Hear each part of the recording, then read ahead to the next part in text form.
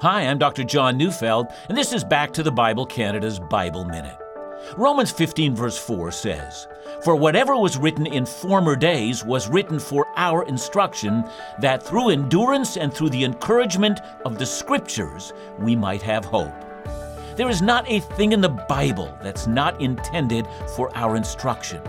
The Bible, while it gives us a historical narrative of things that happened so very long ago, is written specifically so that Christians today can understand, apply, grow, and believe.